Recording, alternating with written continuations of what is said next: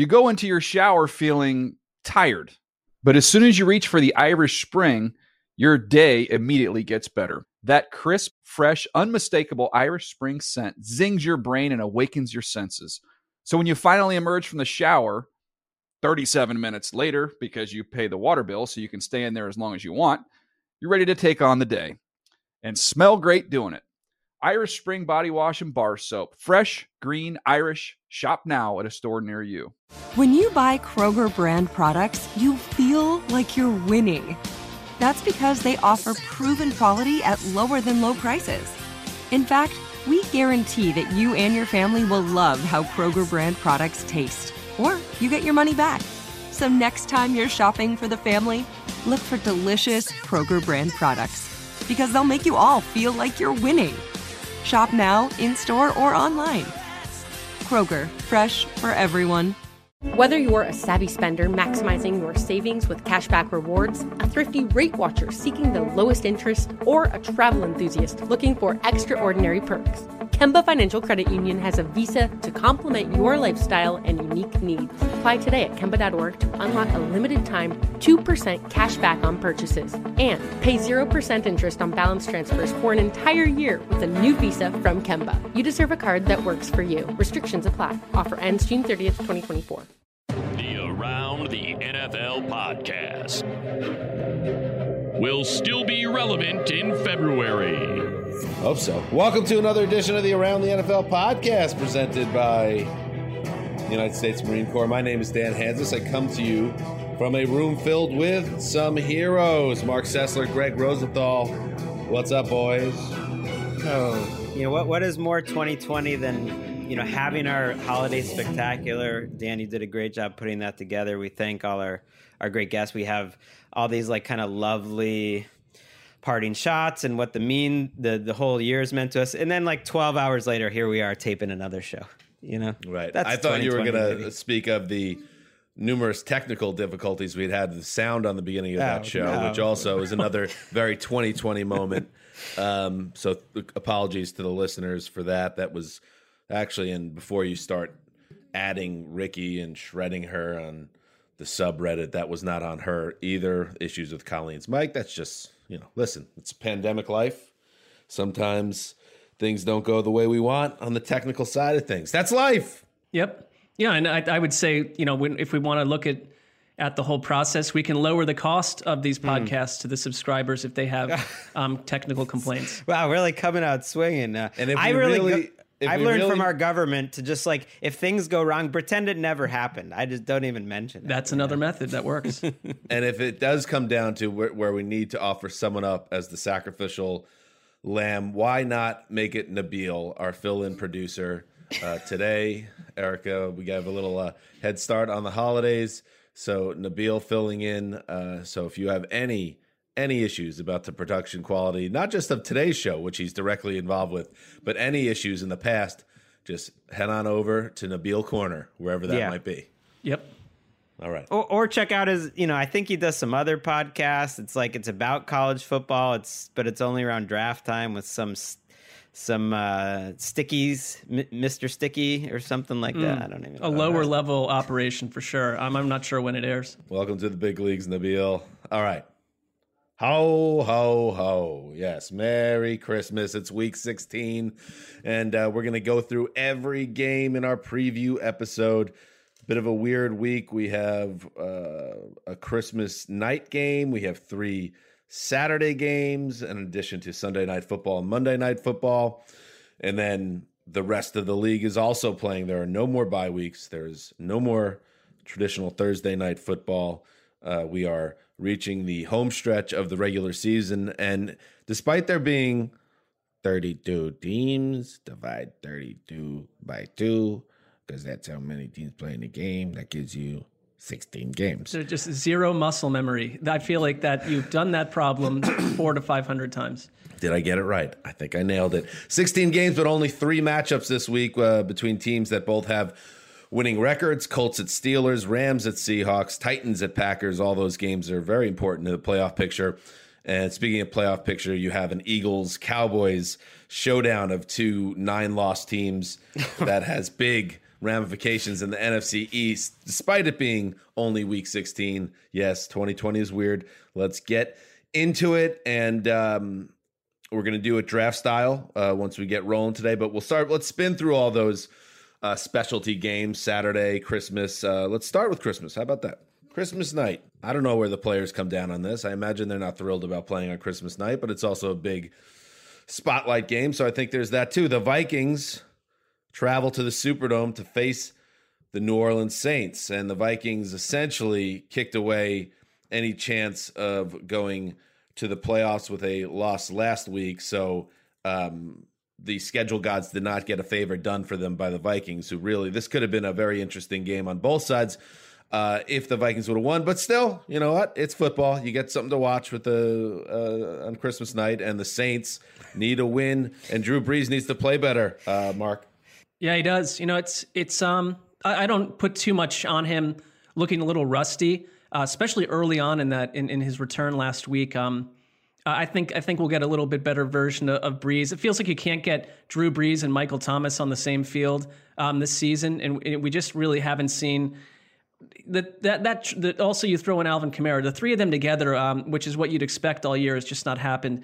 I would look at this game and say that my one concern a little bit, and I think the Saints match up really well against the Vikings, and they can run the ball. I mean, Minnesota was just, I thought, waxed by Chicago's ground game, which is a very unusual thing for the Bears to pull off. But the Bears' offensive line played well, and if the Niners can control Minnesota's front the same way, this should just be a blip in the radar. The Saints can't slip up here. They, if anything, like, I just keep peering ahead to this January game where New Orleans is going to have to go on the road to probably Green Bay or some hideous climate, and that feels like the end of the road to me. Even, is that cliche? I don't know if that, it just seems that happens to the Saints over and over, that if you put them in ugly weather, you know, bye-bye, potentially. The point is, I feel like it's a little cliche in the sense that everyone just says, oh, Drew Brees can't throw anymore, so put him in the cold weather and it's over. But there's more to this Saints team than that, right, Greg? I mean, there's a great defense here and a special running back in Alvin Kamara, and maybe Michael Thomas is back. We don't need to get too far into the future here, but I think writing off this Saints team just because they're not in the Superdome, I think that's premature as well. Well, and this matchup is a great counterpoint to the Dome only is going to do so much. I mean, we talk revenge games every week. This is a real revenge game. The Vikings have ruined the best era of success in Sean Payton's run in New Orleans in terms of 4 straight years. You know, they ended it twice in these playoffs. And so this is a real revenge game. And I think it's huge to get Drew Brees looking good before the playoffs. I thought he played his best in that Chiefs game at the end. Maybe that was a sign that he's getting some rust off. Maybe it's a sign that you're not going to go too far with what's my man, Little Humphrey.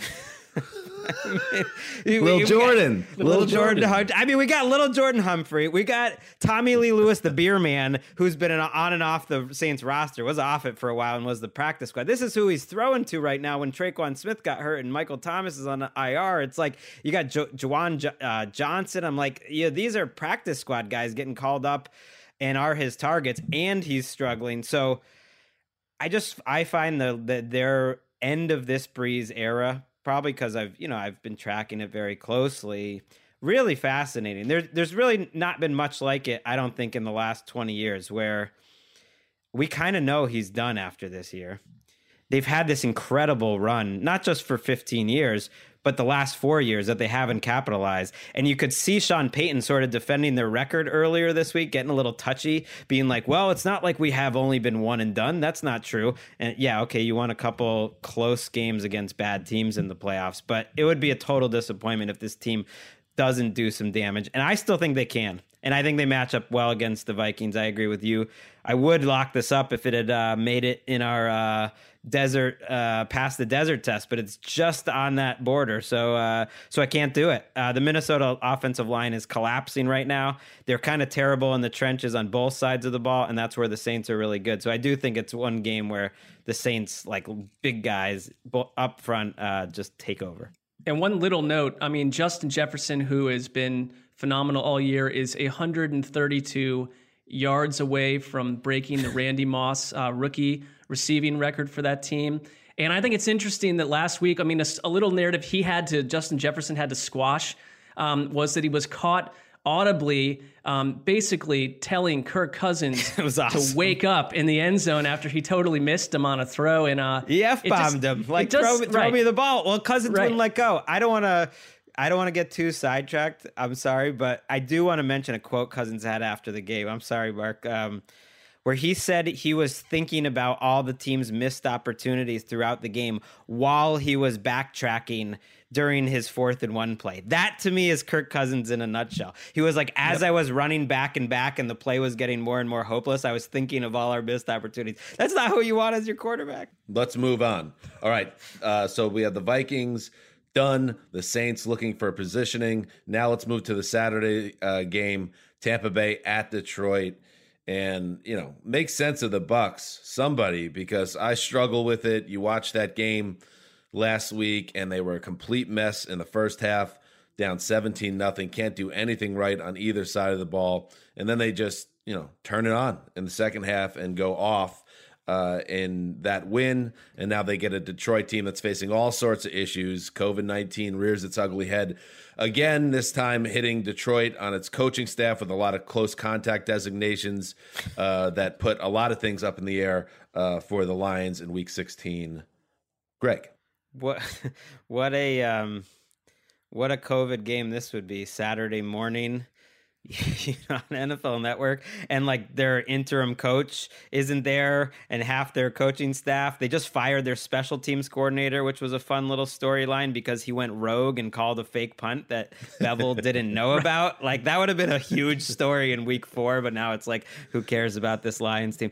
All the players, he's well liked by the guys that work in that special teams unit, but like, you could go on Twitter and defend that guy, but you got to get the guy out of the building if he's the special teams coach deciding to call fake punts. And like, what are you doing, man? Like, you can't do that. And I love the report out there. I think it was the Detroit News that this was a pattern of behavior. What's the guy's name, by the way? I guess we should name him.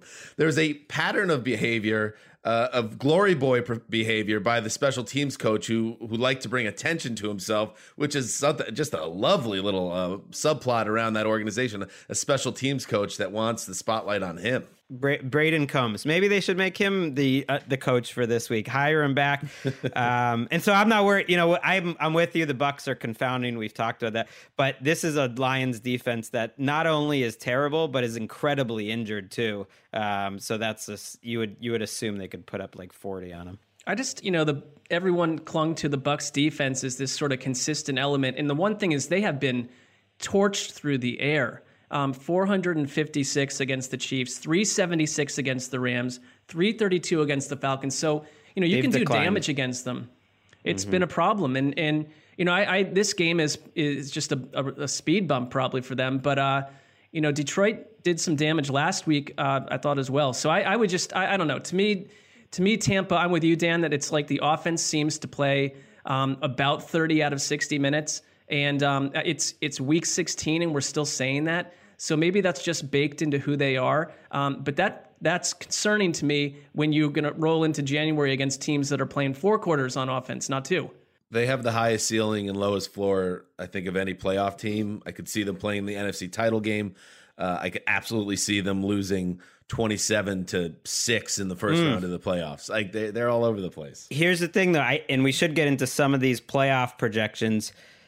If the Bucs win out, they're going to get that 5 seed, which means they get to play the NFC East champion, which is a nice spot. Which I could totally see them losing. And things change because seeds change, depending on lowest seed advancing. But if like seeds held, then they would be at like the 1 seed, which probably is going to be the Packers. I don't know. That would be a fun matchup, which is another reason why these Saints, by the way, just quickly, should really be trying to win these games and get the 2 seed to stay home longer and to possibly set up a much easier first round match for them than they would if you fall to the 3 seed. Then you get the NFC West loser, which is the Rams or the Seahawks, and that's much tougher. Yeah, the 2 seed's still very important. You get the home game, and then if somehow the 1 seed gets knocked off the NFC title games in your building if you win one. I would game. Suggest the Saints don't try to win these games. Go completely countercultural and kind of mail these in and see what happens.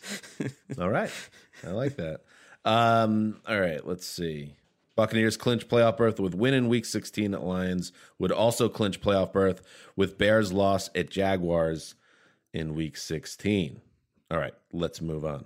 San Francisco at Arizona, the middle Saturday game.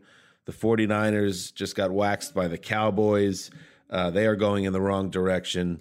Another losing season for Kyle Shanahan. And they now get a Cardinals team, Mark, that has seemed to gotten its mojo back these last couple of weeks. Kyler Murray played excellent football in Week 15, and this sets up well for them to get a much-needed win as they make their playoff push. Yeah, they've got to watch out for the mistakes. They caught fire last week for sure, late in the game, but they also had 4 fumbles in that game and an interception. DeAndre Hopkins lost the ball at Philly's 9-yard line on the opening drive. It's just these little things about the Cardinals, especially on offense, that I struggle to believe in them as like a deep journey into January. But I think their defense, and we've talked about Hassan Reddick, like they've had guys stepping up week after week on that defense. And you're facing a Niners team that what is a Niners week this season unless you're finding out that Raheem Mostert is back on the injury list. Mullins needs Tommy John surgery potentially.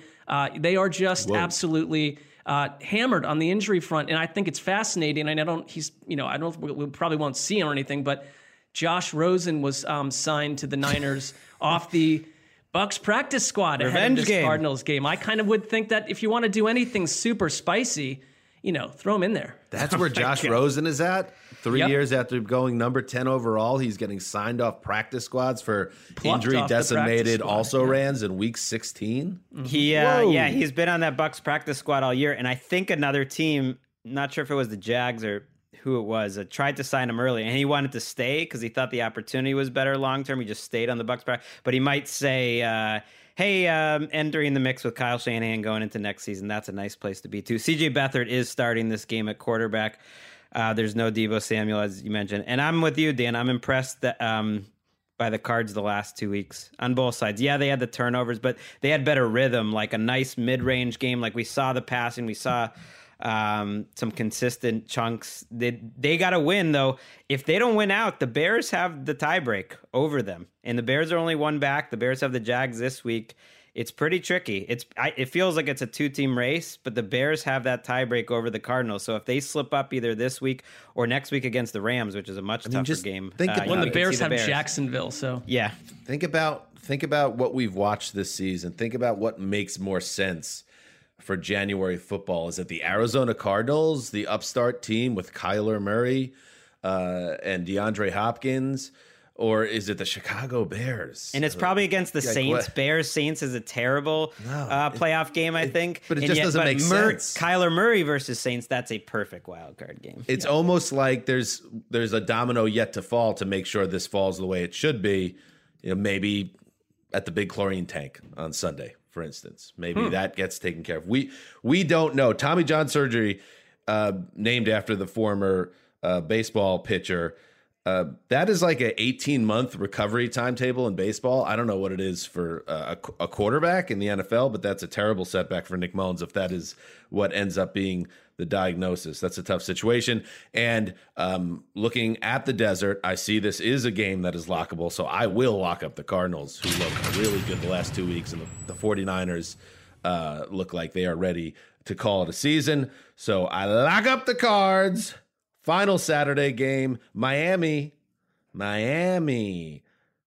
at Las Vegas. Another game. This is now the second spotlight game in Week 16. That could have been a lot of fun if just teams took care of business. If the Raiders, when they have 1st and goal from the 4-yard line last Thursday night, punch that in, they are alive and well in the playoff race in the AFC, and then there's this huge matchup with the Dolphins. But as it turns out, the Raiders are now all but dead, and now the Miami Dolphins, Greg, have a chance to fortify their playoff position against the team that's going in the wrong direction.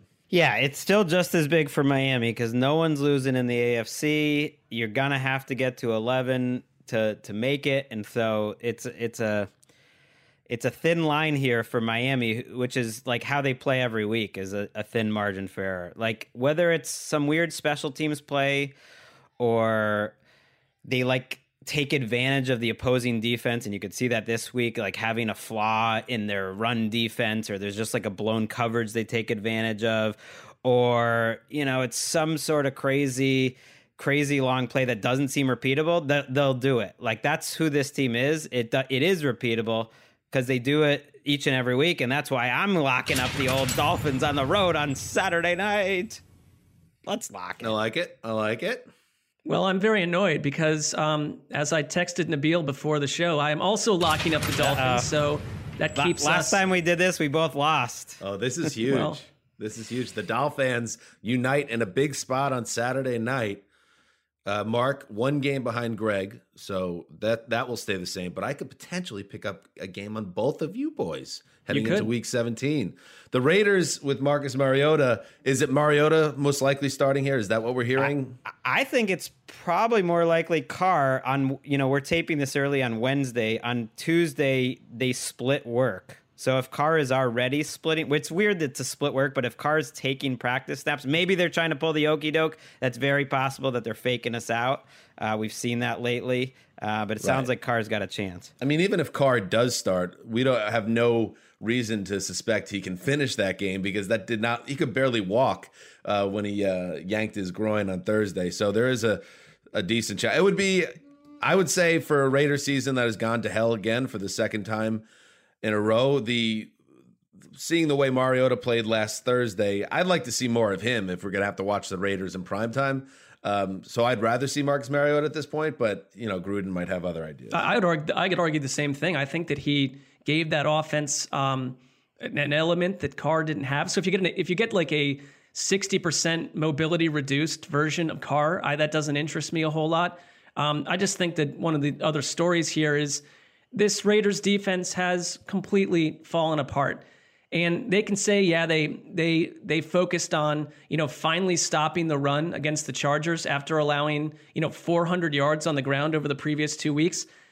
Why did Los Angeles run the ball at all in that game? Every time they went to the skies, they torched Las Vegas so thoroughly that I just think that which team is more disciplined, which team is coached well in all three phases, and which team looks like a complete car wreck. I feel confident that Miami will take care of business here. Nicely done.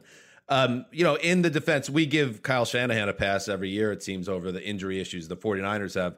The Raiders were missing 4 guys on their starting defense. Well, they have been for weeks, and I get that, but they weren't a great defense even before that. But they're probably going to be back. I have some hesitation here because of the way the Dolphins play. It'll probably be close in the fourth quarter, and there is some positive news for the Raiders. They're getting back probably this week Henry Ruggs, Jalen Richard, Cleveland Farrell, Damon Arnett, and Jonathan Abram. I mean, that's a lot of players that we're missing. Going on the lock angle, but the Raiders are cooked. They'll find a way to lose. If they found a way to lose that game last Thursday, what makes you think Miami, a well-coached team that's gotten it done week after week, is going to? Well, now I'm starting to get a bit nervous about this, but for now I'm going to hang with this. Well, switch off of it. I don't like you being on the same pick, anyways. It gets boring. Well, you're on my pick. You're on my pick. Exactly. You guys work it out. Okay. Right. All right. Let's move to the Sunday and Monday primetime games. All right. Now we're talking. Now we're talking some football. Tennessee Titans at Green Bay Packers. I don't know. I was going to say Al, Chris, and Michelle, but Al Michaels, unfortunately, came down with the Rona, and that means Mike Tirico has been getting a lot of minutes lately. This is a great game. This is a tremendous game. The Tennessee Titans, and I said it on last Sunday's podcast, I'll say it again, Ryan Tannehill, what he's brought to that organization, it's unbelievable. I looked it up because I knew it wasn't a lot, but I did look it up just to check. And the Miami Dolphins sent Tannehill to the Titans. It was Tannehill and a 6th-round pick, and the Titans sent back a 4th-round pick and a 7th-round pick. That kind of tells you where Tannehill was at that point in his career. And now you look where he is now. He's going to end up this season with close to 40 total touchdowns. And everyone looks at Derrick Henry, and rightfully so, because he's a stud and he might hit 2,000 yards this year. He's having a Hall of Fame type run these last 3 years. But it's amazing what Tannehill has brought to that offense. And now he's up against Greg, Aaron Rodgers and the Green Bay Packers, who continue to win. They look like they're going to be the number one seed in the NFC. But the last 2 weeks, at least, it hasn't exactly been a dominating team. This feels like it's going to be a good game. Yeah, and if they don't win this game, they're going to have to play Week 17 to try to get that 1 seed. I'm excited. And it does make you think about the relationship between Henry and Tannehill. You mentioned the rushing yards that Henry had, I read this week, in the 26 games without Tannehill before he arrived, is 1,500 yards less than what he's got with Tannehill in the games. So he has 3,200 yards in 26 games with Tannehill and like 17 otherwise. So it's a symbiotic relationship. He was disappointed, Tannehill, not to make the Pro Bowl. Was disappointed for him. This is one of those years there won't be alternates. You remember Andy Dalton would make it every year as like the seventh. The AFC, he's like an 11-time Pro Bowler. The AFC deserved 4 because everyone was pissed Tannehill didn't make it. And then I looked and it's like, okay, do you take Josh Allen, Mahomes, or Watson out? You could take Watson out if you wanted. He certainly had a better season, I think, than Kyler Murray, but it's an NFC, AFC thing, or even Russell Wilson. That's how good Tannehill's been. And the rushing game, rushing matchup in this one is awesome. I love that they've been using Aaron Jones as a real primary back. They didn't do it all year until the last 2 games. He's been splitting work. I think they saved him up for December, and now he's getting, 75-80% of the snaps, and that makes them a lot better. Well, and also, you look at the Titans, I think more than any other team, when they are on, and we've talked about like the high floor of their offense, they have, broken people by halftime. So I think this game is fascinating because I don't entirely trust either defense. Wouldn't it be amazing if Tennessee could do something to affect or make the Packers uneasy? I just don't trust that to happen. Aaron Rodgers sacked 5 times last week. That's not been the case with that offense.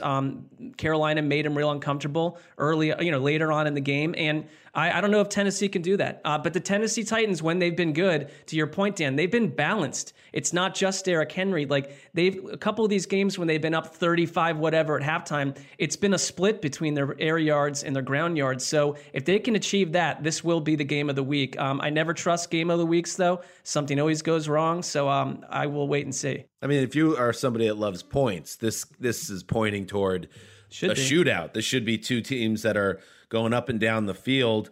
I have no doubts Tennessee is going to move the ball against Mike Pettine's defense. I think they'll be able to run it, and I think they'll be able to throw it and score 3 or 4 touchdowns at the very least. And then it just becomes an issue. Can the Packers keep up? Well, they have Aaron Rodgers, but I watched the game last week that the Packers played when they went totally dry in the second half. It did give me some pause. Like, could that happen in a big spot in the season? Or am I just being a little, have I become spoiled by Aaron Rodgers' success this year? And he deserves a benefit of the doubt that that's not going to happen in a game like this, a big spotlight game with big ramifications for both teams. Big MVP, I think, game. Too for Rodgers. If he had 2 straight, I'm sure he'll do well. I guess it's how well, but he needs to light up the Titans. I think on national, these games shouldn't matter more, but they just do. And in the Packers, it should matter more for them. It's not their fault, the schedule they've played, but someone pointed out they have as many wins this season over winning teams as the Jets do.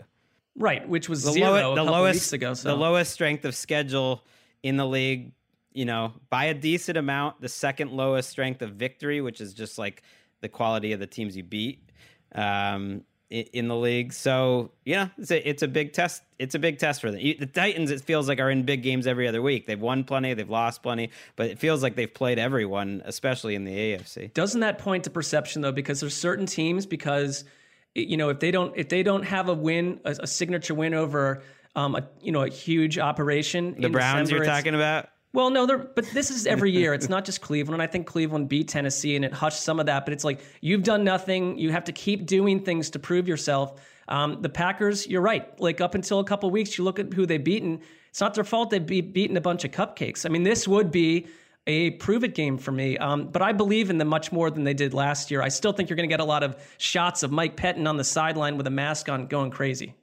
I think the Titans win. How about that? I say Titans 38-34. What do you guys got? I took the Packers, but I tried to do what I call on NFL Game Day View, which, by the way, we have a Christmas show. Check it out after the Christmas game this year, after the post game. Look at you. If we're gonna be taping on Christmas morning, then I at least I'm gonna promote it here, so people can. Why is Greg's hand so I don't know right now? So people can. Watch So you're it. saying Game Day View is on immediately following Well, they have Miami the post-game Vegas show. They have the post game show, or but then Minnesota New Orleans. But then immediately following that, and in that game, I'll do what I call a thread the needle game, which is I'm picking the Packers to win. It's a very small line in the old desert, but even then, I'm picking the Titans to somehow thread that needle. You know what I'm saying? What is the desert saying? I think if you it's could say 3. it on that show. You can. I say think it it's here. 3.5. I think it's 3.5. I think that it's interesting that you've got Mike Vrabel's former offensive coordinator who knows the Titans well. He's the boy with the beard. He's now, to me, more of a man than a boy. And I think that this game will be very close. I'm going to go Titans too, though. I think Titans 33, Packers 30. I did take the Packers, yeah. Where are we with the Titans right now? They're tied atop the AFC South with the Colts. How does the division shake out there? Greg, give me your tabulation. They are going to be, they could clinch it if they win and the Colts lose. They have the tie break. The Titans do over the Colts. It's probably going to no matter what, if they finish with the same record, it's the Titans that win the division. Yeah, that's right. So but if the Colts win this week, the Colts would, and the Titans lose, the Colts would take control of the division. And I tried to come up with these scenarios, Dan. Actually, it was really related to the Jets, that the Colts would be resting their starters against the Jaguars in Week 17. And actually, there basically is no scenario for that. The Colts are going to very likely have to play to get into the playoffs next week just to make sure. So that's bad news for the Jets. I mean, thought Tennessee they might clinches a playoff berth with a win. Right. The Titans or can't Miami clinch loss or a Ravens playoff loss. berth with a win, but probably not the division this week. We are not looking past this week. Okay, Greg, in the tank watch. We are looking squarely at the big chlorine tank in Jacksonville in the showdown between the Jaguars and Bears. All right. There we go. Finally, Monday Night Football, the final primetime game before we get into our draft. It looked good on paper back in August, but not so hot now. The Buffalo Bills, who have already clinched the AFC East, and really, they stand very little chance of catching the Chiefs for the number 1 seed, but still win football games. That's good. They go to New England now to face the Patriots, who, of course, were eliminated last week in the loss to the Dolphins. What are you looking for in this one, Mark? Well, so Stephon Gilmore is out of the picture for New England, and a Patriots defense that was, lashed by the Rams, thoroughly beaten by Miami. I think this defense is broken. So if you're Buffalo, you're the team right now that people are trying to project. Who is it that can challenge the Chiefs? Who could give them a test? I have no problem saying that it's Buffalo in my world, unless you got like a supercharged version of the Titans. And you've got Stephon Diggs playing at ultra high levels. Josh Allen is playing out of his mind. They're clicking. They're playing their best football on both sides of the ball right now. And I don't see why you don't go in and, I thought it was emotional when they came off the plane last week, Buffalo. And this is like cold weather cities do this. Like thousands of fans showed up at the airport because this matters. What the Bills did winning this division, this isn't a team that's going to let down this week. I think an exclamation point of whipping New England would be psychologically valuable to Buffalo. Why not go do it and do it with authority? Right. Think of how much has changed since the Bills escaped over the Patriots in Week 8. It's kind of at a part in the season we forget about, that the Bills' offense struggled for about a 5 or 6 week stretch. Bill Belichick has had Josh Allen's number. I would say that continued this year, considering the relative seasons these two teams have.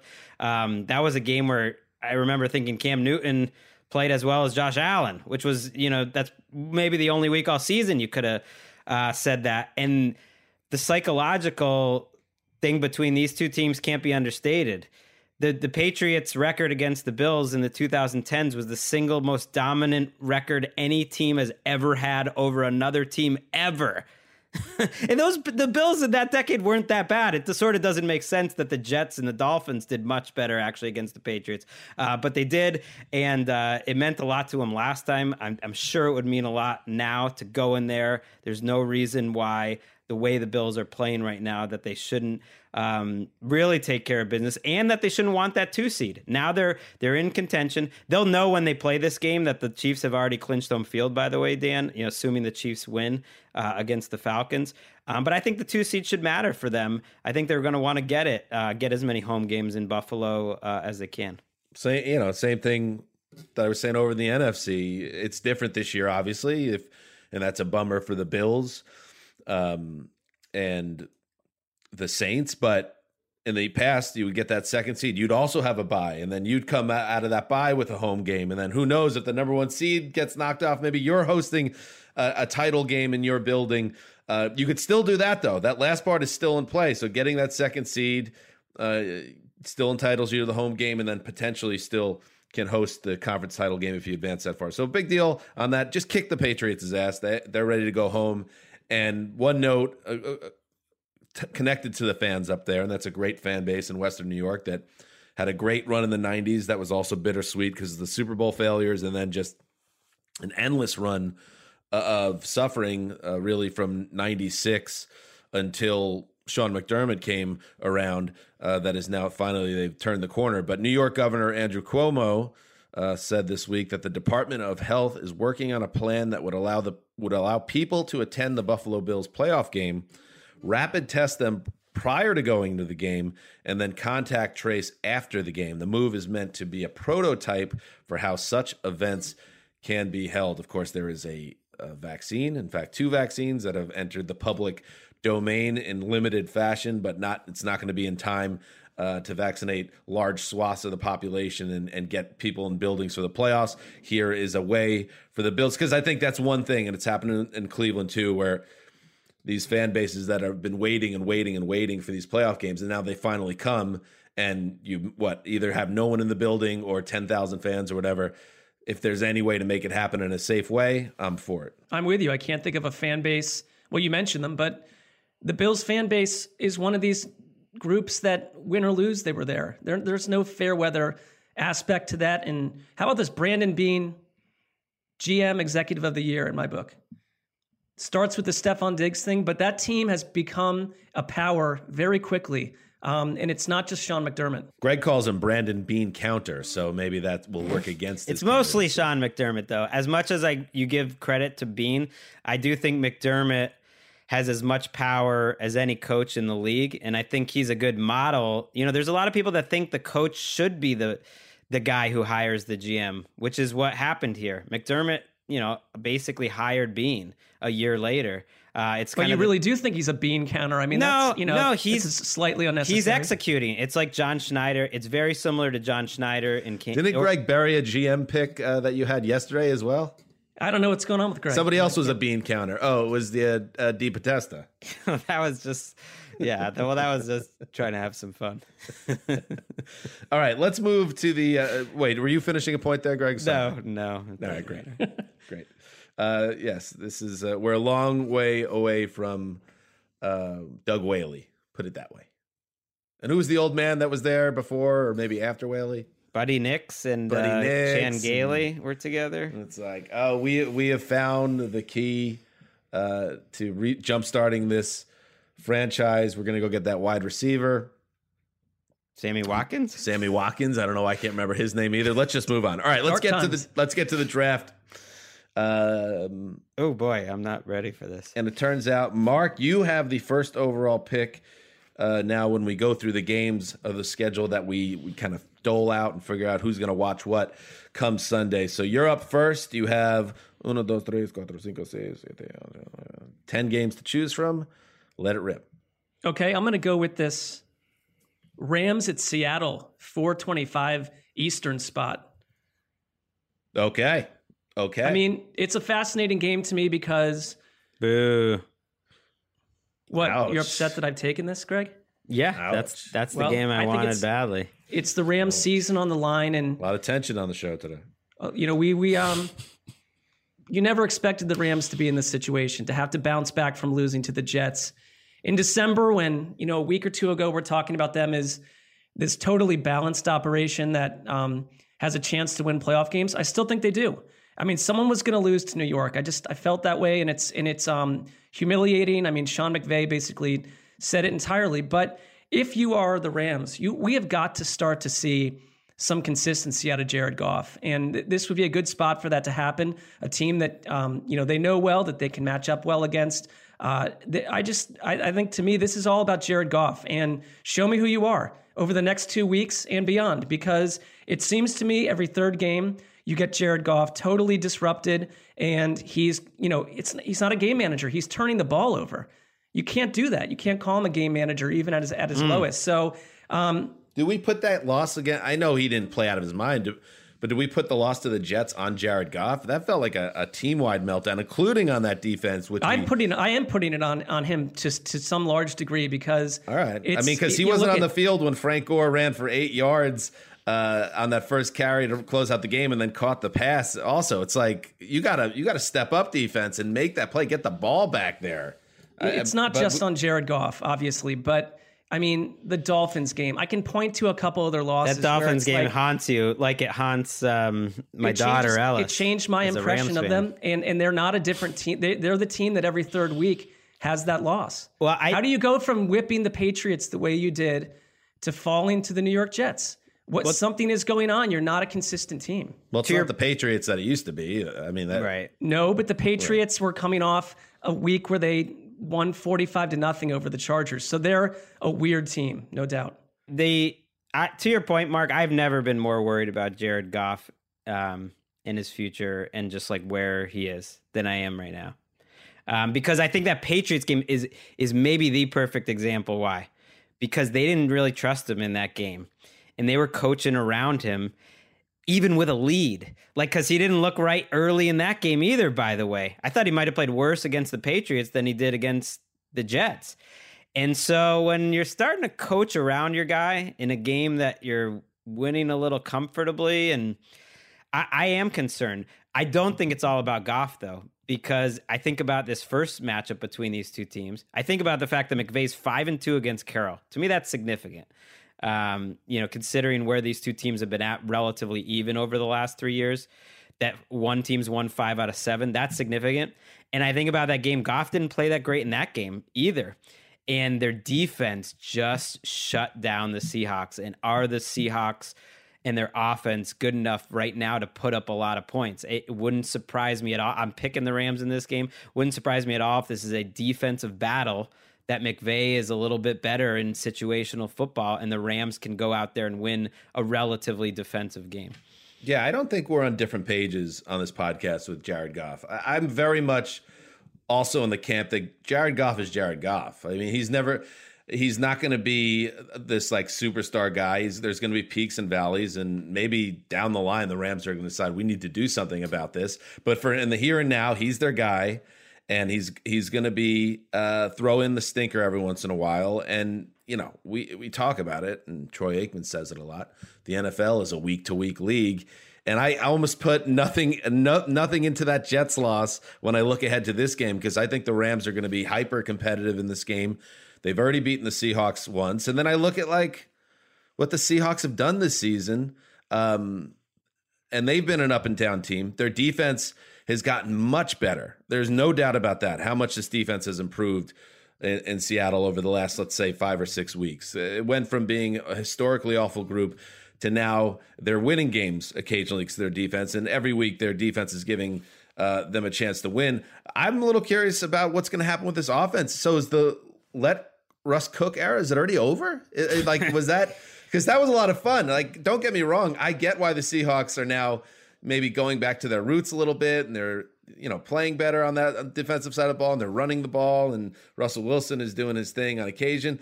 That's not as fun, though, as what was going on earlier this year, where they were just involved with shootouts, and it was just all these wild games. I want to see the Seattle offense getting back to where it was earlier this season. And I think they're going to need to be better than they've been the last couple of weeks to handle the Rams, even a Rams team coming off that awful loss. I mean, some of the issues, I think, for Seattle, because they're 16th in passing since week 9, was offensive line related to some degree. I mean, they had some problems there. The Giants put it on Russell Wilson in a way we hadn't seen, and they just haven't really been the same since that game. Both of these teams seem vulnerable to me because if you get in Goff's face, this team's done. And so it does come down to your quarterback. I mean, this is the first overall pick, and no one has trust that he can take him to the Super Bowl. Yeah, He's not. Yeah, we're talking in circles on this because we all agree with that. I think everybody sees that. I think any one of the top 5. Well, then you got a big problem. Yeah, I agree. Unless he turns. I think this has been his most disappointing season. I really do, more than last year. But I think any one of the top 5 teams in the NFC could make the Super Bowl, and I definitely put the Rams into that. I don't think there's a huge gap. This is a great example of how teams change. Dan, you put it very well with the Seahawks. Like, teams in December are very often not the teams we saw in September. It's a big game. If the Seahawks win, they win the division. If the Rams win, then they control their fate and can go win the division in Week 17. And Cam Akers, who had 171 yards against the Patriots, then has a high ankle sprain against the Jets. He's not playing in this game. He's at least missing Week 16. So that hurts their offense as well. And finally, just a little bit of housekeeping here. So with a win here, the Seahawks would clinch the NFC West. If the Rams win each of their last 2 games, they clinch the NFC West. The Rams clinch a playoff berth this week if they win, and then the Bears lose or the Cardinals win. So a lot on the line in that game. All right. Up next in the draft, Greg. I really wanted that Rams game. Feels like that's the biggest game left. Maybe you're gonna watch it. Don't worry, and you can talk about it on Sunday. There's a bunch of games. There's a bunch of games. I'm just saying. We could top trade. That might be the biggest game left on this regular season schedule, just because it's kind of decides the division. Just move on, Greg. You can get past it. I know you can. Well, you know what I'm going to do? I'm going to take my Tony Romo game. It's Steelers-Colts. So nothing wrong with that. You get other than having to watch the Pittsburgh offense for 3.5 hours. I don't mind. I find it. You love it, actually. You love it. You love Big Ben going down in flames more than anyone in this country. That's so not true. I swear if you went and listened to this podcast, I was the biggest supporter of how good this guy was. But you're right. If a team like the Steelers is going to go down, I want them to go down hard. I want to go down in flames, in shame, in infamy, being an 11-0 team that loses 6 straight. And then they're like, wait, do we even bring back Big Ben? That would be kind of fun. And I've enjoyed watching this Colts team who I picked to win the Super Bowl. Hey, it's still on the line here. They're 10-4. Not bad. How about that matchup? You got DeForest Buckner's back. Autry played well last week. Kamiko Toure, who had been out for a lot of this year. So there's 3 guys who all missed a bunch of time, who are all good pass rushers against the Steelers O-line, which I think is at the center of their struggles, because Ben in that running game behind a bad O-line has no chance. And so this is a tough matchup for them. I really believe it. They lack total balance. Their line has been injury prone and a mess. And I mean, the Colts, though, who you talk about teams changing, and we pointed to their defense, all season long as the stronghold. They have been torched a couple times in the past month. And, I do, Greg, I think you mentioned DeForest Buckner coming back and playing last week, and he won Defensive Player of the Week. And it was probably one of the most courageous defensive performances you'll get all season, because essentially no one thought he'd play, and he came in and completely had a huge impact. The Colts, to me, they are imperfect, but you're getting the better version of the offense and Aaron Rodgers, and they are running the ball, which Pittsburgh is not doing. I'm with you. The crash and burn nature of the Steelers is fascinating, and I don't say that that makes sense too. No, I don't say that as a Brown supporter, but it's just so interesting where we were 3 weeks ago. Be honest with the audience and us, Mark. You like it. It's okay. I honestly, if you think I'm sitting around like rooting against the Steelers, the Cleveland has to take care of their own business. But to watch what's happened over the last 3 weeks. Wait, but of course you're rooting against the Steelers. You could win the division as a Cleveland Browns fan. You need them to lose this game. Right. I'm not, but I guess that's not really where I'm coming from, is just sitting around excited that they stink right now. It's incredible where they were a month ago and to this point. And it's you almost want to draw them in the playoffs. It's not something you'd say about a team that's days away from maybe having their 12th win. Well, let's see what happens here, because I agree with you totally on that. If you take what you've seen from the Steelers really since that stupid Ravens COVID game on the Wednesday or Thursday or wherever the hell it was, they have just not been the same team. And it becomes now two questions to me when I look at the Steelers. A, how much is Big Ben responsible for the offense's complete collapse here? Whether it's because of their game plan, which was exposed, and the game plan is the way it is because they don't believe Ben has that ability anymore to go up and down the field beyond the short routes. And B, how much do you believe in Mike Tomlin to see his team out of this funk? Because we've seen it before. I mean, in all different sports, and certainly in the NFL as well, a really good team is cruising along, and then they hit a really deep valley, and you just write them off essentially. And then all of a sudden, they have a good week. And then they have another good week, and then we see that, that was just kind of the ebbs and flows of a season. Is that what's going to happen? I kind of think that's the more likely scenario here, rather than Pittsburgh completely imploding and going down in flames and finishing 11-5 or whatever. Like, that's what I see as the more likely scenario. But at the same time, that is more just gut more than anything else, because there's nothing we've seen from them, and I'm focused almost entirely on the offense. I know the defense hasn't been quite as good, and the injuries have played a role there as well, but it's the offense. There's nothing that we've seen to tell us that they're about to snap out of the funk, and the Colts are a tough assignment. Well, the Colts are a big play defense. They will give up plays. They remind me a little bit of the Tony Dungy Colts defenses, and they play a similar style, like the closest thing teams play to a Tampa 2, which is that they're going to give up yards, but they make big plays. They're plus 12 in turnover margin. That is number 1 in the NFL.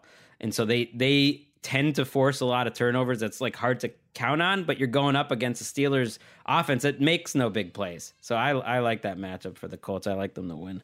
Yeah, I think the Steelers have just become easier for defensive coordinators to prepare for, which is not what you want to be in December. I mean, that Colts defense also allowed, Deshaun Watson is Deshaun Watson, but playing with non-household names, to say it nicely, at wide receiver, they tore right through them. So they're going to need some big plays, because they're not it's a shutdown not the same defense from October. They're not a shutdown defense, but they always find a way to end up making one of their great players makes a great play, and then it shuts it down. I mean, they are so fortunate to still be in this division race in the AFC South. I mean, 2 of the last 3 weeks, they've needed a miracle fumble at their own goal line against the same Houston team. And in both situations, there was a fumble they needed, and credit goes to Darius Leonard for the most recent one. But the ball needed to bounce the way it had to bounce, and they had to fall on that fumble. It happened twice, and they get 2 wins directly off it. That says a little something to me as well, that maybe the Colts aren't quite as good as their record indicates, but I don't know. You know what? I'm picking the Steelers this week. It's all. I don't know why. I'm probably going to look bad because Big Ben will throw for negative 14 yards. But I like the Steelers bouncing back here. No, you're so right, though, because 2 weeks from now we could be like, the Steelers are back, blah, blah, blah. It's like these are just ebbs and flows. Maybe, unless it's an epic collapse. We don't know. We'll find out. All right, third pick. You guys banged me in the biggest of all spots. There's not a lot of great games this week. As I said, there's only 3 games with 2 teams with winning records, and they're now all off the board. So logically, I have to find the one that has the most playoff implications packed in for both teams, and it's Philadelphia at Dallas in a game. Greg, you could tell me if it's a loser go home match for either team. Both? It is. For both, it is. Okay. It's a true elimination game, I believe. So that, I mean, if I'm going to have to watch 2 losing football teams, let it be a loser goes home match. And I also get to see Jalen Hurts, of course, now, who very quickly was announced as a starter for Week 16 by Doug Peterson. And he's coming off a really impressive. Why did he need to announce that? I don't know. I think he was probably asked it, and he said, yes, he will be the starter. That would be my guess. I didn't watch the press conference, but he'll be fun to watch. I say this more, it's not a negative or a knock on Jalen Hurts at all, but it just seems like this is less shocking now than it used to be. Like Jalen Hurts, like coming in in his second career start and having 400 total yards and 4 touchdowns. That would be unheard of from a rookie quarterback even 5 years ago. But now I feel like we see it. We saw it multiple times this year. Justin Herbert did it as well. And we saw Kyler Murray hit the ground running, and Patrick Mahomes, of course. Like, this stuff happens fairly regularly. Now it's Hurts' turn, and that's great for the Eagles. And the Cowboys, I get into trouble sometimes. I don't know. I think it's just because I'm a populist at heart, and I like when the Cowboys are good. It seems to be kind of fun to me. So I always end up doing things like picking them to make the playoffs or picking them to win on Thanksgiving, and then they always lose. So I refuse to fall down that trap yet again. I'm going to say the Eagles win this game, but the Cowboys looked better last week against San Francisco. I'll give them that. You are a populist. I think that's a good designation. Yes. No, and there's a lot of good qualities that come with that. I'm not one, and I can get into weird places for not being one. I will say this: it's one thing to come in and perform statistically well, and I think quarterbacks are just much better prepared coming out of college than they ever have been. Hurts has been through he went through a lot in college too, and he's pretty mentally tough from people around him that know him. I just thought he brought life to this offense. He was banged up, but Zach Ertz was a non-story all year long, or a frustrating story. But little guys like Greg Ward and Quez Watkins, who, when you got a good, productive quarterback in there, it brings life to all this. Miles Sanders is playing well. Everything is more, hard to plan against with the Eagles now. And you've got a quarterback that can run. It opens up the ground game. And it's just like what could have been. And we've already discussed it. But I think it's no small feat what he's pulling off as a rookie. But you're right, Dan, that it's not. It's, in 1988. This would have, people would have been left paralyzed by the side of the road. Or 2018. I mean, it's fairly new phenomenon here. Right? Yeah, no, you're absolutely right. It feels like much more it's crazy, but the way he's done it has really impressed me because he's a better thrower than I think he was expected to be this early in his career. That he had a touchdown where he had that sprint left and had to set his feet and threw it to Greg Ward. That was a great throw. He had a couple really nice go balls to Alshon Jeffrey, who, by the way, there was all that talk about he didn't get along with Carson Wentz, couldn't get anything done with Carson Wentz. He's back. I couldn't help but noticing when Hurts had that rushing touchdown, you could hear Hurts himself screaming as he's going into the end zone in this empty stadium, just being like, ah! And then all the teammates like running up to him and going nuts. I don't know. I love that stuff. I think that stuff matters, and he seems to have a lot of that without getting too deep into like the intangibles. That was the reason why DJ really loved Hurts. Daniel Jeremiah, your nemesis, Dan, going into the draft was the intangible stuff. And I think you can't see that. You might be more in a more defined feud with DJ than me. Okay, bingo. When you look at what's happening on Twitter, some of the just mean-spirited barbs back and forth. There's no mean spirit. I'll pull back the curtain a little bit. Sometimes now and this is one of my favorite little developments, when Move the Sticks drops a zinger on you that he really is excited about, he will actually call me on the phone, not text me. He'll call me and say, hey, check out what I just posted. Like, that's how excited he gets. He's a big call. He's an old school phone user, which I respect. There's not enough of those out there. You're burying the lead a little bit, though. He's so excited to zing you that he's got to pick up the phone. You get under his skin, I wonder, Greg, for some reason. I wonder what's I don't think so. I think the thing we like is that neither of us get under each other's skin at all, and it's someone that we can actually go full on like we want to, and we know neither one is going to take it personally. That's all Greg has ever wanted. He's like, I'm so edgy with my personality and my sense of humor that people get offended all the time. It's not edgy, but finally I found someone who could take a joke. He appreciates it when you come hard. You're right. All right, where were we? Okay, there we go. Hurts. This Cowboys team's a fluke, by the way. Pollard. +7 the last 2 weeks in turnover margin against two teams falling apart. That's not sustainable. I love the Eagles pass rush to make Andy Dalton a little one little mini Cowboys note that could affect them going forward. Kellen Moore is being whispered about to take over Boise State's head coaching role. That would take away their OC. All right, and Tony Pollard, we'll see. Zeke Elliott, the calf injury. As we record this, there's a lot of unknowns about that. But regardless of if Ezekiel Elliott's on the field, Tony Pollard deserves a bigger role in that offense. And you Looks wonder better what than Zeke Elliott. You wonder what Zeke. I know right now it's Zeke. It's Zeke Elliott hit season, just like it's Carson Wentz hit season. Some guys seem to attract criticism more. Is really Zeke Elliott that bad? Because everyone seems to be getting in line to say how terrible. I think he has not now. been healthy, but he's not been himself, and their offensive line has been a mess. And I thought Pollard last week brought some energy to that offense, and he's always he's done that in little bits. But I think it's the Zeke Elliott contract that attracts a lot of. I think he was that bad this season. There's no argument that he was a top 20 running back, which is Do they have an out? You don't expect that. He'll be on the team next year. I did check this out. He has tons of guaranteed money. And I wouldn't give up on him because of one bad year, but he came in and it wasn't right, and it came out and it wasn't right. There you go. All right. By the way, circling back to Ben Roethlisberger a second, his PFF grade this past week was 25.1 points, the lowest by any starting quarterback this season. And it's the lowest grade in a single game since PFF began assigning player grades in 2006. Wow. His PFF grade was retire.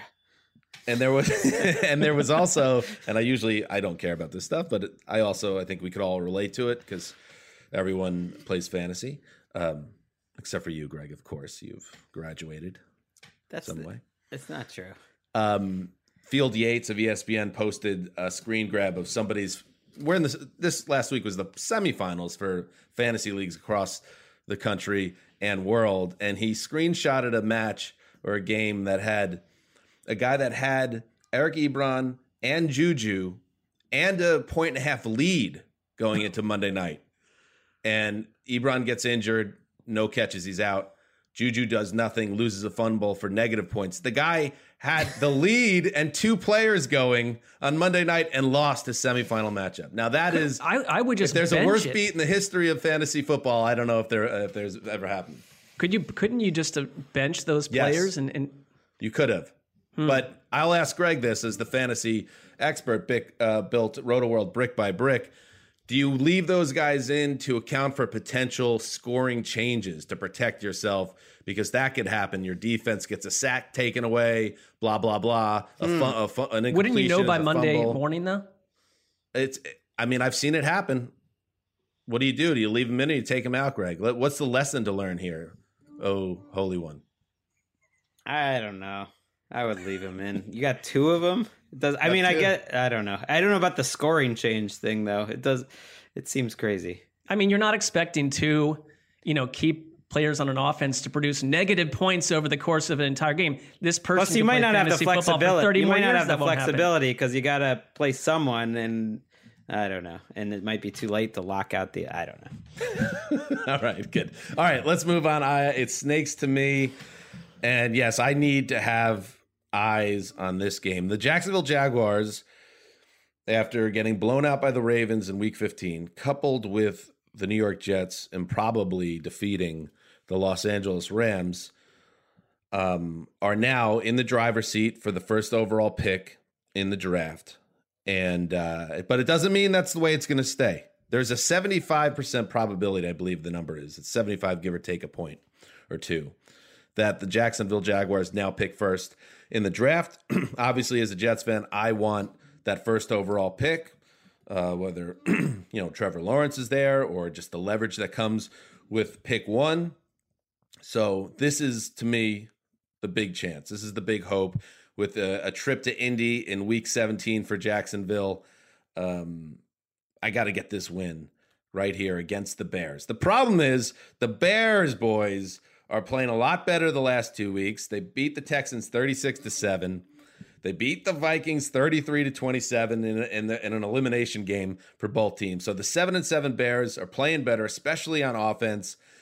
Do we expect it to continue against arguably the league's worst defense? I mean, I would think you do. I would too. No, Mitch, has played well. And I think the commonality between him and Montgomery playing well over the last month is the opponents. Montgomery's played the list of the worst rush defenses in the league. He's running really well. They're making it work. And Trubisky's barely been touched during this little stretch. And you would expect the same to continue against this Jaguars team who can't stop the run, who can't really rush the passer, and where they're not even announcing who's the starter. They're splitting reps between Minshew and Mike Glennon, Doug Marrone said on Wednesday. I mean, what is that accomplishing, splitting reps? That seems actively trying to mess up both of them. Well, and Marrone said, well, there's a competition here. I mean, this is unnecessary when? subterfuge. They've been on the same team since August. You're still deciding? It's totally unnecessary. I mean, I would just say you follow the script that Baltimore did last week and others have against Jacksonville. Jacksonville trailed in yardage 221 yards to 61 at halftime against Baltimore. Chicago's offensive line, which was a hot mess a month ago, has been playing really well. I thought they battered Minnesota's defensive line last week. That's part of the picture with David Montgomery. Our friend Cynthia Friedland has the Bears with a 33.3% chance to make the playoffs based on her computer and her computer studies. And so they have something to play. I think that's the biggest issue here for you, Dan, that had Chicago's script gone the way that we thought it would, where at this point, you're talking about new coach, new quarterback, new everything. Instead, they have incredible life, and you're right, they're this team that could wind up playing the Saints in the playoffs. We're not rooting for that necessarily, but Jacksonville's got nothing to play for. Yeah, it is how stunning that things have somehow broken against the Jets in every way possible here, because like Greg said earlier, Week 17 doesn't look like it's going to work out either with the Colts needing that win, but my only hope, and call it blind faith, is that it's still Mitch Trubisky. And even though he's played a lot better these last 2 weeks, he's also had a boneheaded mistake or two in each game. Yep. And Jacksonville, last week notwithstanding, which was a bloodbath against the Ravens team that is as hot as anybody in football, they have been playing teams tight. And I just hope it is Gardner Minshew. If it's not Gardner Minshew, I think it tells me if there's really two doors there. If it's not Minshew, if it's Mike Glennon, because obviously we know Mike Glennon is not good. I don't think Gardner Minshew is good either, but I think he gives them a better chance. Doug Marrone either really doesn't like Gardner Minshew and doesn't like his game, maybe doesn't like his personality, maybe there's something behind the scenes there, or this is coming from higher up and this is just Marrone going through the motions, and then he's going to start Glennon because the owner told him to. I think Shad Khan could have his fingers all over this now. That's the only thing I think, and that would be, I think, the more likely scenario here. And if that's what's happening, is that something the league is okay with? I guess so. I guess ultimately it's Shad Khan's team, so if he could be the head coach if he wanted to. Well, you could argue. I mean, you could try to argue that either quarterback would be better than the other. It's not like you're sitting Fran Tarkenton here or something with Minshew not starting potentially. If you're Shad Khan, part of me is like, look, you're running a business and you've had a faceless organization outside of their little Saxonville playoff surge a couple of years ago. If you're thinking that you are 120 minutes away from drafting Trevor Lawrence, I would start a defensive tackle at quarterback. I don't care. Stop messing around here. But the problem is Marrone says, I don't know if I believe a word of it, that no one's, got to him with these orders. I just don't know what's really being said behind also those doors. Marrone, maybe, listen, we can't speculate too much here, but maybe Marrone still thinks he has a chance to keep this job. So if he is getting a little pressure from upstairs, he's more likely to go along with it. Be part of the plan. Well, yeah, as opposed to going against it and being a shore goner. If it came to that, probably even get fired before this game. So there's a lot cooking behind the scenes here. I do think just if I can get, as a Jets fan, if I could get Minshew on the field, at least he has a little bit of juice and maybe he could spark the team and the fans get excited there and maybe something happens. I don't like the idea of Mike Glennon saving the Jets' ass here. I just don't. Well, here's your problem, though. I got problems, Rosenthal. I got a lot of problems. I think the Jets are more likely to win a game the way they're, that they could spring up and win another game, whether it was against the Browns, not as likely, but against the Patriots, certainly possible. And you always hear coaches don't tank. And right. I direct you to 2014 halftime. Tampa Bay Buccaneers winning by 13 points or 17 points against the Saints. And Lovie Smith coaching his last game for the Bucs. I don't know why he was helping them out. benched all of his best players. And they say that tanking doesn't happen in the NFL. Well, he took out Mike Evans.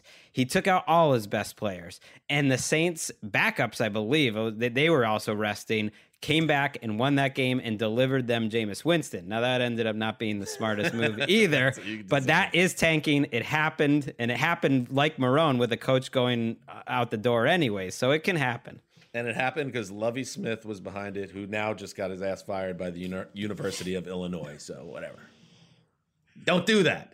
Let's go. Let's keep some integrity in our league. That was shameful, and I feel like it's a forgotten moment in recent NFL. All right, let's keep moving. We got to pick up the pace here. Yes. Greg, you're up. Yeah, let's crank through these last ones and get on our way.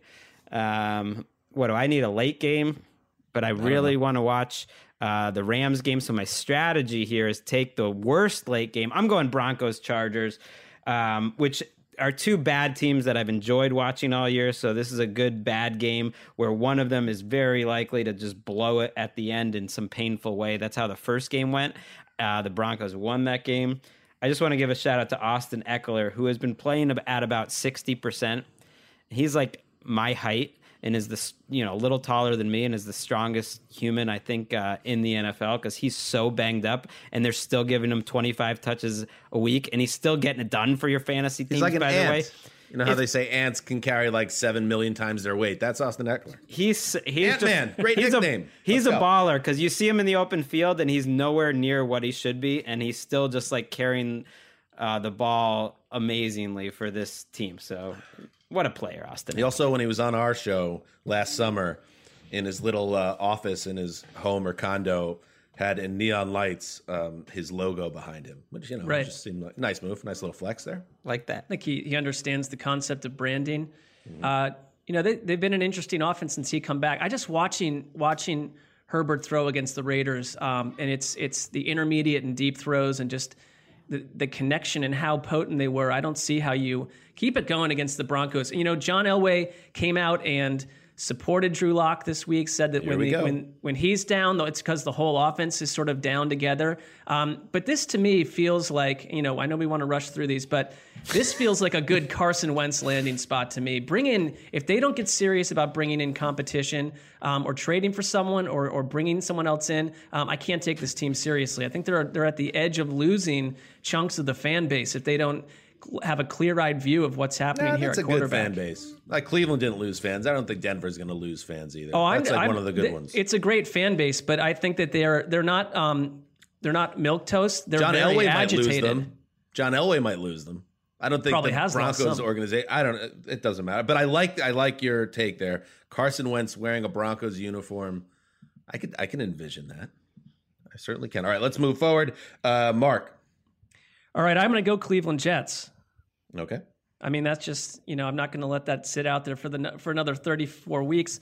I would say as a Browns fan, and, this is just deep psychology, it was extremely, there was incredible relief watching the Rams fall to the Jets because I don't like the idea of having to play an 0-13 or 0-14 team. That sounds like a nightmare to me. I thought the Jets kind of showed you, to Greg's point, that they're not just going to take a total nap here. This is now Quentin Williams he is out for the season. Had a concussion, he had a neck injury, he's on IR. I think that's a big loss for New York. And this is just it's huge loss because I think he could have had an impact in this game. We haven't seen too many people put heat on Baker Mayfield of late. I mean, his numbers are off the charts. He's playing real comfortable, and I don't think the Jets are the team to do it. But if you're Cleveland, it kind of reminds me of the Giants game a little bit. These are games you need to win. It starts with your ground game. It starts with your offensive line. Let's not get too tricky here. Their defense does just enough. But the one thing I saw in that game, though, and Chris Collinsworth pointed it out in the Giants game, Myles Garrett is not himself right now. Now, that may be fine this week, but in general, he's talked openly about, and you don't hear a lot of these stories, the corona absolutely has impacted his ability to breathe, to deep breathe when playing, and he looked totally gassed during parts of that Giants game. So that's a factor. He's their shining hope on defense. In this game, you just got to do enough to get out of town. They will, I think. Yeah, the Browns are way better than both the Giants and Jets, but they've definitely caught some breaks here with the injury situations for both teams. And I think Quentin Williams, he was going punch for punch with Aaron Donald last week, and it's unfortunate. And I hated hearing that neck injury. Anytime you hear neck injury, I hope that's nothing that could be serious because careers end over neck injuries, and that's the last thing the Jets need. I don't expect anything like what we saw last week. This seems well set up for the Browns to romp a team that's playing really well, is taking care of business all year against a Jet team that got their win and now just lost their best player. This feels like a romp to me, and that's not being a pessimistic Jets fan. It just, to me, makes more sense knowing both teams. Could be a letdown game for the Jets. I'm with you. They got their win. They just got, once they keep their opening score streak going, like they can just cruise. I mean, you want to talk about the rest of the head game. coaching. Adam Gase, offensive genius, 8 straight games with a score. So stick that pipe in your smoke. Stick that in your pipe and smoke it. Whatever. Mark, you're up next. Snake. I'm up again. That's interesting. Okay. I will go. Let's see here. I'm going to go because I want to keep eyes on Cleveland. I'm going to go with a little bit of a trash bag operation here. Cincinnati, Houston. That's and the what's trash not to bag like game of the about the week. Bengals? Producing one of the most courageous performances we've seen under the watch of Ryan Finley. What can they do against Houston? Will they psychologically be able to match up after what happened on Monday night? Houston, to me, you get to watch Deshaun Watson. This game truly sucks. It truly does. And I don't need to sell it much more than what it is. I mean, Houston is look forward. They have GM interviews going on, coaching interviews.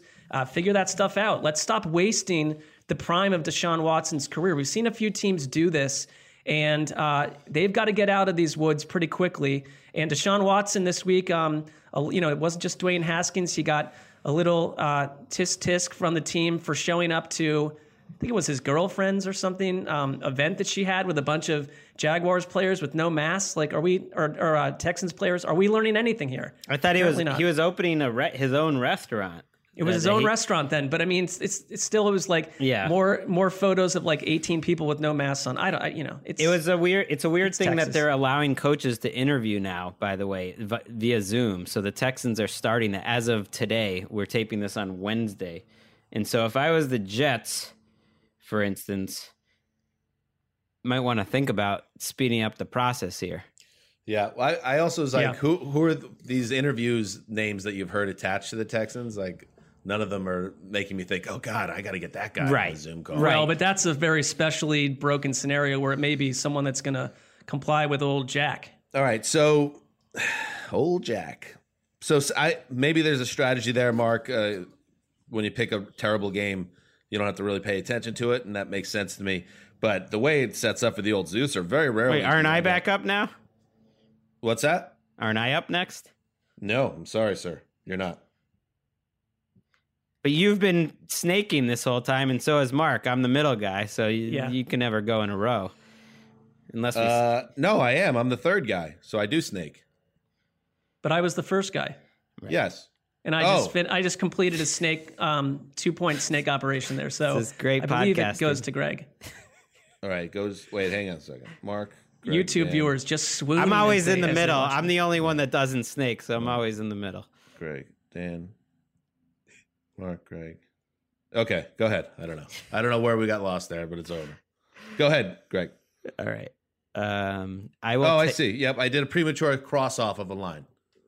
We're all set now. Go ahead. All right, I'll take the premature line cross. That's all it was. I'll take the Ravens Giants, which I thought would be a more compelling game a few weeks ago, but this Giants defense, which we've given a lot of credit to over the course of the season for good reason, has struggled the last 2 weeks and is 19th in DVOA. So let's probably come down about calling them a shutdown defense. They're more of a punch above their weight defense. And if you look at the way that they've lost the last 2 weeks against the Browns and the Cardinals, it's been against good, diverse running games they sort of had no answer for. And, oh, by the way, the Ravens come in as good and diverse a running game as you'll have. Maybe Daniel Jones gets healthier for this game because it would be a big-time test for him. Baltimore is just going to come after you. They did it last week. Even though their cornerbacks are hurt, they're just going to take the chance. They're going to come after you. Can you figure it out? That's kind of what Daniel Jones has struggled with. And good luck to the Ravens. This Giants team, which had seemed fun may go into week 17 without even a chance to win this division. Not fun enough if you're the Giants. You forget about even when they were playing well, the offense was still not doing much. Yep. And now, you're in a situation where you're not going to shut down Lamar Jackson and the Ravens the way they're playing on offense right now. The last 3 games since Lamar came back from the COVID list, 34 points, 47 points, 40 points, all wins, of course. And the Giants in their last 5 weeks or 4 weeks coming out of their bye, 19 points, 17 points, 7 points, 6 points. This all seems trending in a certain direction here. I don't know if it's going to be 40-14 like Ravens did to the Jaguars because, like you said, the Giants are a proud defense that have been overachieving this season. So I don't think it gets that bad. But could it be 30-14? That's kind of what I see this game. Another easy win for the Ravens. I'm with you because, Jacksonville has played teams close. It hasn't been all blowouts. And Baltimore just whipped them. And my takeaway from watching Browns-Giants was that where Cleveland had to get really creative in other games to throw defenses off and they like their trick plays, it was the most vanilla week of football on offense that Cleveland's produced because I think they just simply weren't scared of what New York would do on offense at all. So why, if you're Baltimore, not go in and do what you do and drop bombs? I mean, they are one of the most dangerous. The AFC playoff field is insane, but Baltimore feels like, and I feel like I say this about a couple teams, they could beat anyone. They could beat anyone in the league playing this way, and I wouldn't be surprised. Good thing that I traded in my Baltimore Ravens Super Bowl pick for the Dolphins. Well, here's the thing, though. I mean, we're all on the same page that the Ravens are hyper dangerous right now, but they don't control their own destiny. The Dolphins, if they win out, could take their playoff spot. So the Ravens have a chance, and that would be pretty crazy that the Ravens could win their last 5 games, kill most of the teams, have that great win over the Browns in prime time, and Lamar will be playing like an MVP, and then they're sitting at home. I don't think anybody wants, well, if you're a fan of these other wildcard teams, you're cool with that. But if you're a football fan that's just watching and you want the best playoff matchups, you want the Ravens in this game, but they only can control what they can control. And my last thought, Joe Judge was on Good Morning Football today. In fact, he came in immediately after the old Zeuser. When I did my power ranking segment, they moved me up. I usually do a 6:32, 6:35 a.m. hit, which is not great. It's setting the old alarm at 5:40 in the morning, and then you get in the shower and you get ready. But it got moved up to 6:15 with Joe Judge on the schedule, and you know what? That made a big difference. I struggled with that, and then I finished the hit, and then there's Sessler, like. Who knows what's going on with Sessler? The man is seriously a vampire. He's in full texting flight already, shooting me texts about various league issues before the sun has even risen. So I don't know when Sessler went to bed or when he woke up or if he went to bed at all. Maybe fill in the gaps right here, Mark. I have a terrible that's something I need to work on because I'll be active and up or at least just lying in bed and watching my phone like at 4 a.m. and I'll start texting people and it's like, oh, I was fine with the text. I was up. I was just amazed that you were up. Well, I mean, I have, we have, there's no sleeping in our house. I don't think any of us have that scenario, but our kids don't, sort of fall out of bed. They launch out of bed and they make it very clear that they are awake. I still turn those notifications off, until 7:30, just in case, there's a Sessler or, I think I texted or various like other people out there the other day. Yeah, sending at 5:30. I don't want that waking me up. But my point, Joe Judge on Good Morning Football, one of the all-time "this guy gets it" quotes. With all due respect to Christmas, let's forget about Christmas for a while and focus on the Ravens. Joe Judge gets it.com/members. Password. Amen. The ball coach. Guy, he's all about ball. That's it. Jesus? Nah, not a big deal. Ball? Back burner. That's my church. Back burner the religious figures. Yeah, there's no way you could, possibly like do one job as well as you could do and hold Christmas also in high esteem, like in different sides of your brain. Christmas needs to be picked up like a Gorilla Press Slam and thrown into a dumpster so you can prove yourself. Has to be one or the other. All right, moving on. Now it's my pick, and I apologize for that embarrassing mishap on my end. It goes to me, and I will take Atlanta at Kansas City. Listen, Fun game. If I'm picking this late in the draft, and I get Patrick Mahomes game, give it to me. And we keep waiting for the Chiefs to beat someone 50-30 or 50-20 or 57-6. Maybe it happens here, Atlanta. The Falcons are a pretty annoying team to watch, even if you're not a Falcons team. Like the game against Tampa last week, you're playing so well in the first half. Your defense is, speaking of overachieving. You shut down Tom Brady in that offense. It's 17-0 at the half. And then you come out of the half and Brady goes right down the field on you. It's 17-7. But then Matt Ryan takes the Falcons right down the field. It's 24-7 midway through the third quarter. And then that's it. Atlanta said, we're now going to fold up tent on both sides of the ball and allow Tom Brady to have his little latest celebration party. And now you, the Falcons and their fans, get to hear a bunch more about Super Bowl 51. If you don't want people like us to remind you, Falcons, of Super Bowl 51 and what happened in that game, stop doing stuff like that. What are you doing? Like, what kind of performance is that? And to complete inability to close out a game. So that's my thoughts about the Falcons. And the Chiefs, I think we're at the stage with the Chiefs right now, and I know they lost Clyde Edwards-Helaire to a high ankle sprain and a hip, and it's a bad injury, but hopefully they get him back out of the bye in the playoffs. That's, to me, the only thing left for the Chiefs, because I know they're going to win either both of these games or one of these games and have the first seed and be locked in as much as they can. Just don't get hurt. Patrick Mahomes, don't twist your knee up. Let's get out of these games healthy and get into the playoffs at full strength or close to it. I'd say get healthy, too, on the offensive line. I think they've been real banged up there, and maybe you don't notice it as much because, they still are they put up 400 yards in every game except one over their last 7 games. And they're not blowing teams out, but they look in spurts as explosive as any football team I've ever watched. So, but still, it would be nice to get, their line healthy. I think that's the one thing. If you're going to create mistakes for Patrick Mahomes like the Dolphins did a couple weeks ago, they seem to get through those mistakes, the Chiefs, really well. But that's your method here. And I don't see the Falcons as a team that's going to cause a lot of chaos and havoc for Patrick Mahomes. You wouldn't think so. I mean, as Dan mentioned, the Falcons gave up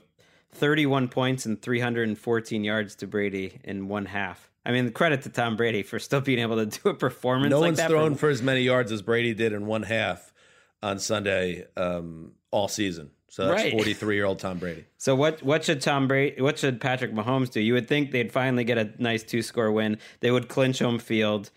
And in a season where almost no teams are going to rest, and you feel like you would need it this year more than ever because it's been a rough year, I wonder if Andy Reid's going to rest for 2 weeks. Because he's going to rest for week 17 and get a bye. We'll see. We also saw your boy Todd Gurley get benched officially over the last 2 weeks, and I started thinking watching that game. I started thinking, is Todd Gurley done? Is there a right? It could be. I would give like a 15% chance his career stops after this year. Like is anyone going to pitch him as a starter next year? I think he'll get a job if he wanted it, but just I don't know if he's definitely going to want to play for $1 million and be a backup or whatever it would take. Right. He's set. I mean, we can't speak for the man and his passions as a professional football player, but he's set up or should be financially for life, and he's not going to get another big contract. And I don't think teams are going to be knocking down his door coming off a season. He was not great at the end of the Rams run because of the knee and the bone-on-bone condition in the knee, and then he's averaging about 3.5 yards a carry this year with the Falcons. He's just not the same guy anymore. Yeah, knocking down his door would be aggressive. Yeah, well, that would be, and I hope it wouldn't happen either way. Just knock, or just call him, call his agent. Actually, just be completely professional about this. All right, finally, Snakes to Zeuser. I believe this is the last game.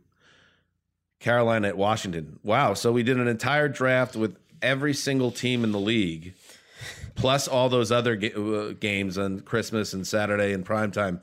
And a first-place team gets the last pick in the draft. That's where we're at with the Washington football team, a team that I guess we admire for their tenacity on defense, but I guess it stops there. They face the Carolina Panthers, who let's face it, since the end of September, they lose every single week just about. They find a way. We have a issue here at the quarterback position with Washington, and we talked about it on the Christmas special. Dwayne Haskins, bozo behavior, goes to a strip club without a mask on. It gets his photo taken. It becomes an issue. He's disciplined by the team. He's obviously puts him in a COVID close contact designation. Who knows? Maybe he has COVID after that night out. And you have Alex. It's like, by the way, your coach had cancer. Well, there's that compromised too. Individual. Alex Smith has a leg injury. So there's a lot of indecision about who's even going to be behind center for this game. So Washington's in a tough spot, and it's because their former first-round pick just seems like a knucklehead. Well, it looks like he's on track to start, Dwayne Haskins. He did practice on Wednesday. They don't really have a real NFL quarterback on the roster other than him. And Alex Smith is still hurt. Alex Smith was watching practice. Is John Beck available? Like, where are we at? What else? So what I are think other options? This is one of those, we always say it's a sliding scale for talent. It's also like a circumstantial scale for punishment. If they were able to punish Dwayne Haskins harder, I bet they would. But I think they realize he gives them a better chance to win than Johnny Bananas off the street, and they're trying to go win a division. The guy from Real World Challenge, Johnny Bananas. And so he's got to start this game.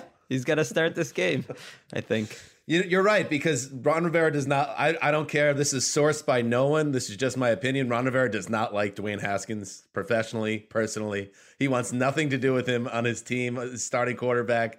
But what's he going to do? He's in a situation where if this was different and you still had Kyle Allen and Alex Smith, he would absolutely bury Dwayne Haskins and put him so deep in the doghouse that you might not ever see Dwayne Haskins again. So I'm sure it grinds Ron Rivera's gears that he has to now put this guy on the field to lead his offense. That's I mean, and if you're the rest of the Washington offense, you probably, if that's the case between he and Ron Rivera, and it certainly seems to be, they know all that. And then they've got their quarterback going out and doing absurd things during the week. I mean, this offense may not have a lot of belief in their own quarterback. So how about, Derek Brown, Brian Burns, Jeremy Chin, this young Panthers, this defense? I've been talking them up all year. I think you got to go win one of these games. I mean, to your point, Dan, I think you say they have a tough time closing.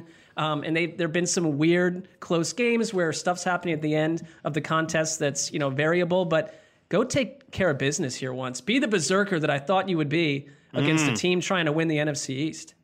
Maybe better to keep losing, though. This is a team that's rebuilding, get a top 5 pick.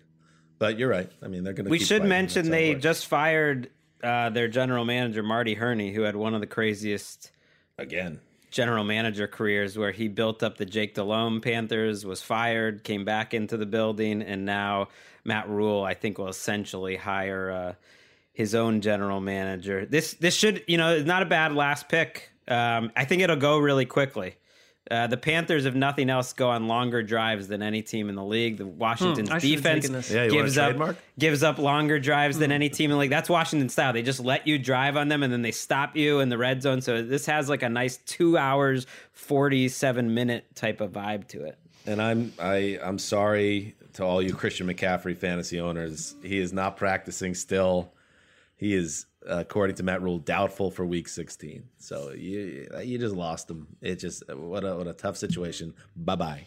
And if you're in the fantasy championship, despite Christian McCaffrey missing the entire season, just be happy that you're so good at fantasy sports, because what a sign that is. All right. That's it. Week 16 preview.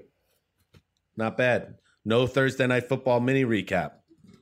We're not going to do a Christmas night show, so don't be looking for that. Just give us a break. I mean, just let us have a couple days off. We're going to take a couple days off here, enjoy the holiday season, and then Sunday night we'll be back, and we will recap, 15 games. That should be fun. That should be fun. With the help of Nick Shook, we'll need it, and hopefully Chris Wessling. And before we sign off, Nabil, can you jump in here, Nabil? Are you on mic? Are you able? Yeah. Hey, how's it going? Hey, what's up, buddy? First of all, well, I don't know. I still have to see how you do in post, on the production, but so far so good. No technical glitches. Filling in for Ricky. You sent a private chat in the middle of the show that I caught, and I didn't have a chance to speak on it during that conversation. This a quote from Nabil. I actually know Whaley personally, that being Doug Whaley, the deposed GM of the Bills way back then. Do you want to elaborate on that for the audience? I text him here and there. He's a nice guy. Gives good scouting advice. How do you know him? Like, how did that start? Oh, I go to the NFLPA Collegiate Bowl, and he was the head of that. And then now he was most recently the head of football operations for the XFL. So, Oh, was he? Yeah. Look at that. Nabil's a networker. Career. Nabil's a mover and a shaker. The head of football operations for the XFL. All right, since you're our source on the XFL, where is that league at? Because obviously Vince bailed on it again, but there was someone that tried to come in and save it. I think The Rock bought it.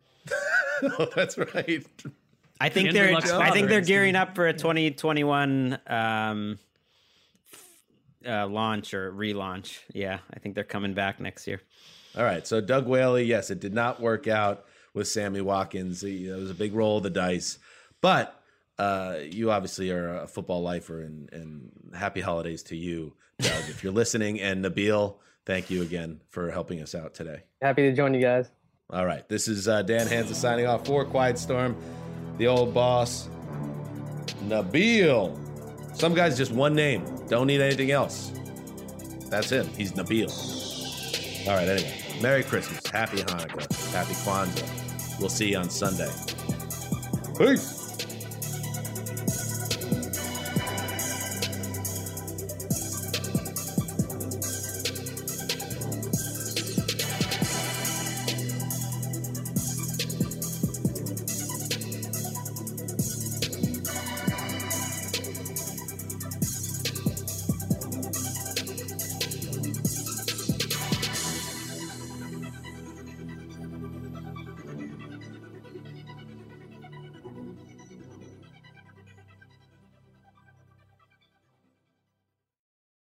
You go into your shower feeling tired, but as soon as you reach for the Irish Spring, your day immediately gets better. That crisp, fresh, unmistakable Irish Spring scent zings your brain and awakens your senses. So when you finally emerge from the shower 37 minutes later, because you pay the water bill so you can stay in there as long as you want, you're ready to take on the day and smell great doing it. Irish Spring Body Wash and Bar Soap. Fresh, green, Irish. Shop now at a store near you. Whether you're a savvy spender maximizing your savings with cashback rewards, a thrifty rate watcher seeking the lowest interest, or a travel enthusiast looking for extraordinary perks, Kemba Financial Credit Union has a visa to complement your lifestyle and unique needs. Apply today at Kemba.org to unlock a limited time 2% cash back on purchases and pay 0% interest on balance transfers for an entire year with a new visa from Kemba. You deserve a card that works for you. Restrictions apply. Offer ends June 30th, 2024. You never want to find yourself out on the water fishing without the essentials. So it's best to always pack a Columbia PFG Solar Stream Elite hoodie to protect against the sun. I mean, it provides great protection, and it's really breathable so you don't get hot. That's a win-win. Columbia PFG has a lot of great gear, so before you head out on the water, head over to Columbia.com/PFG to shop their performance fishing gear.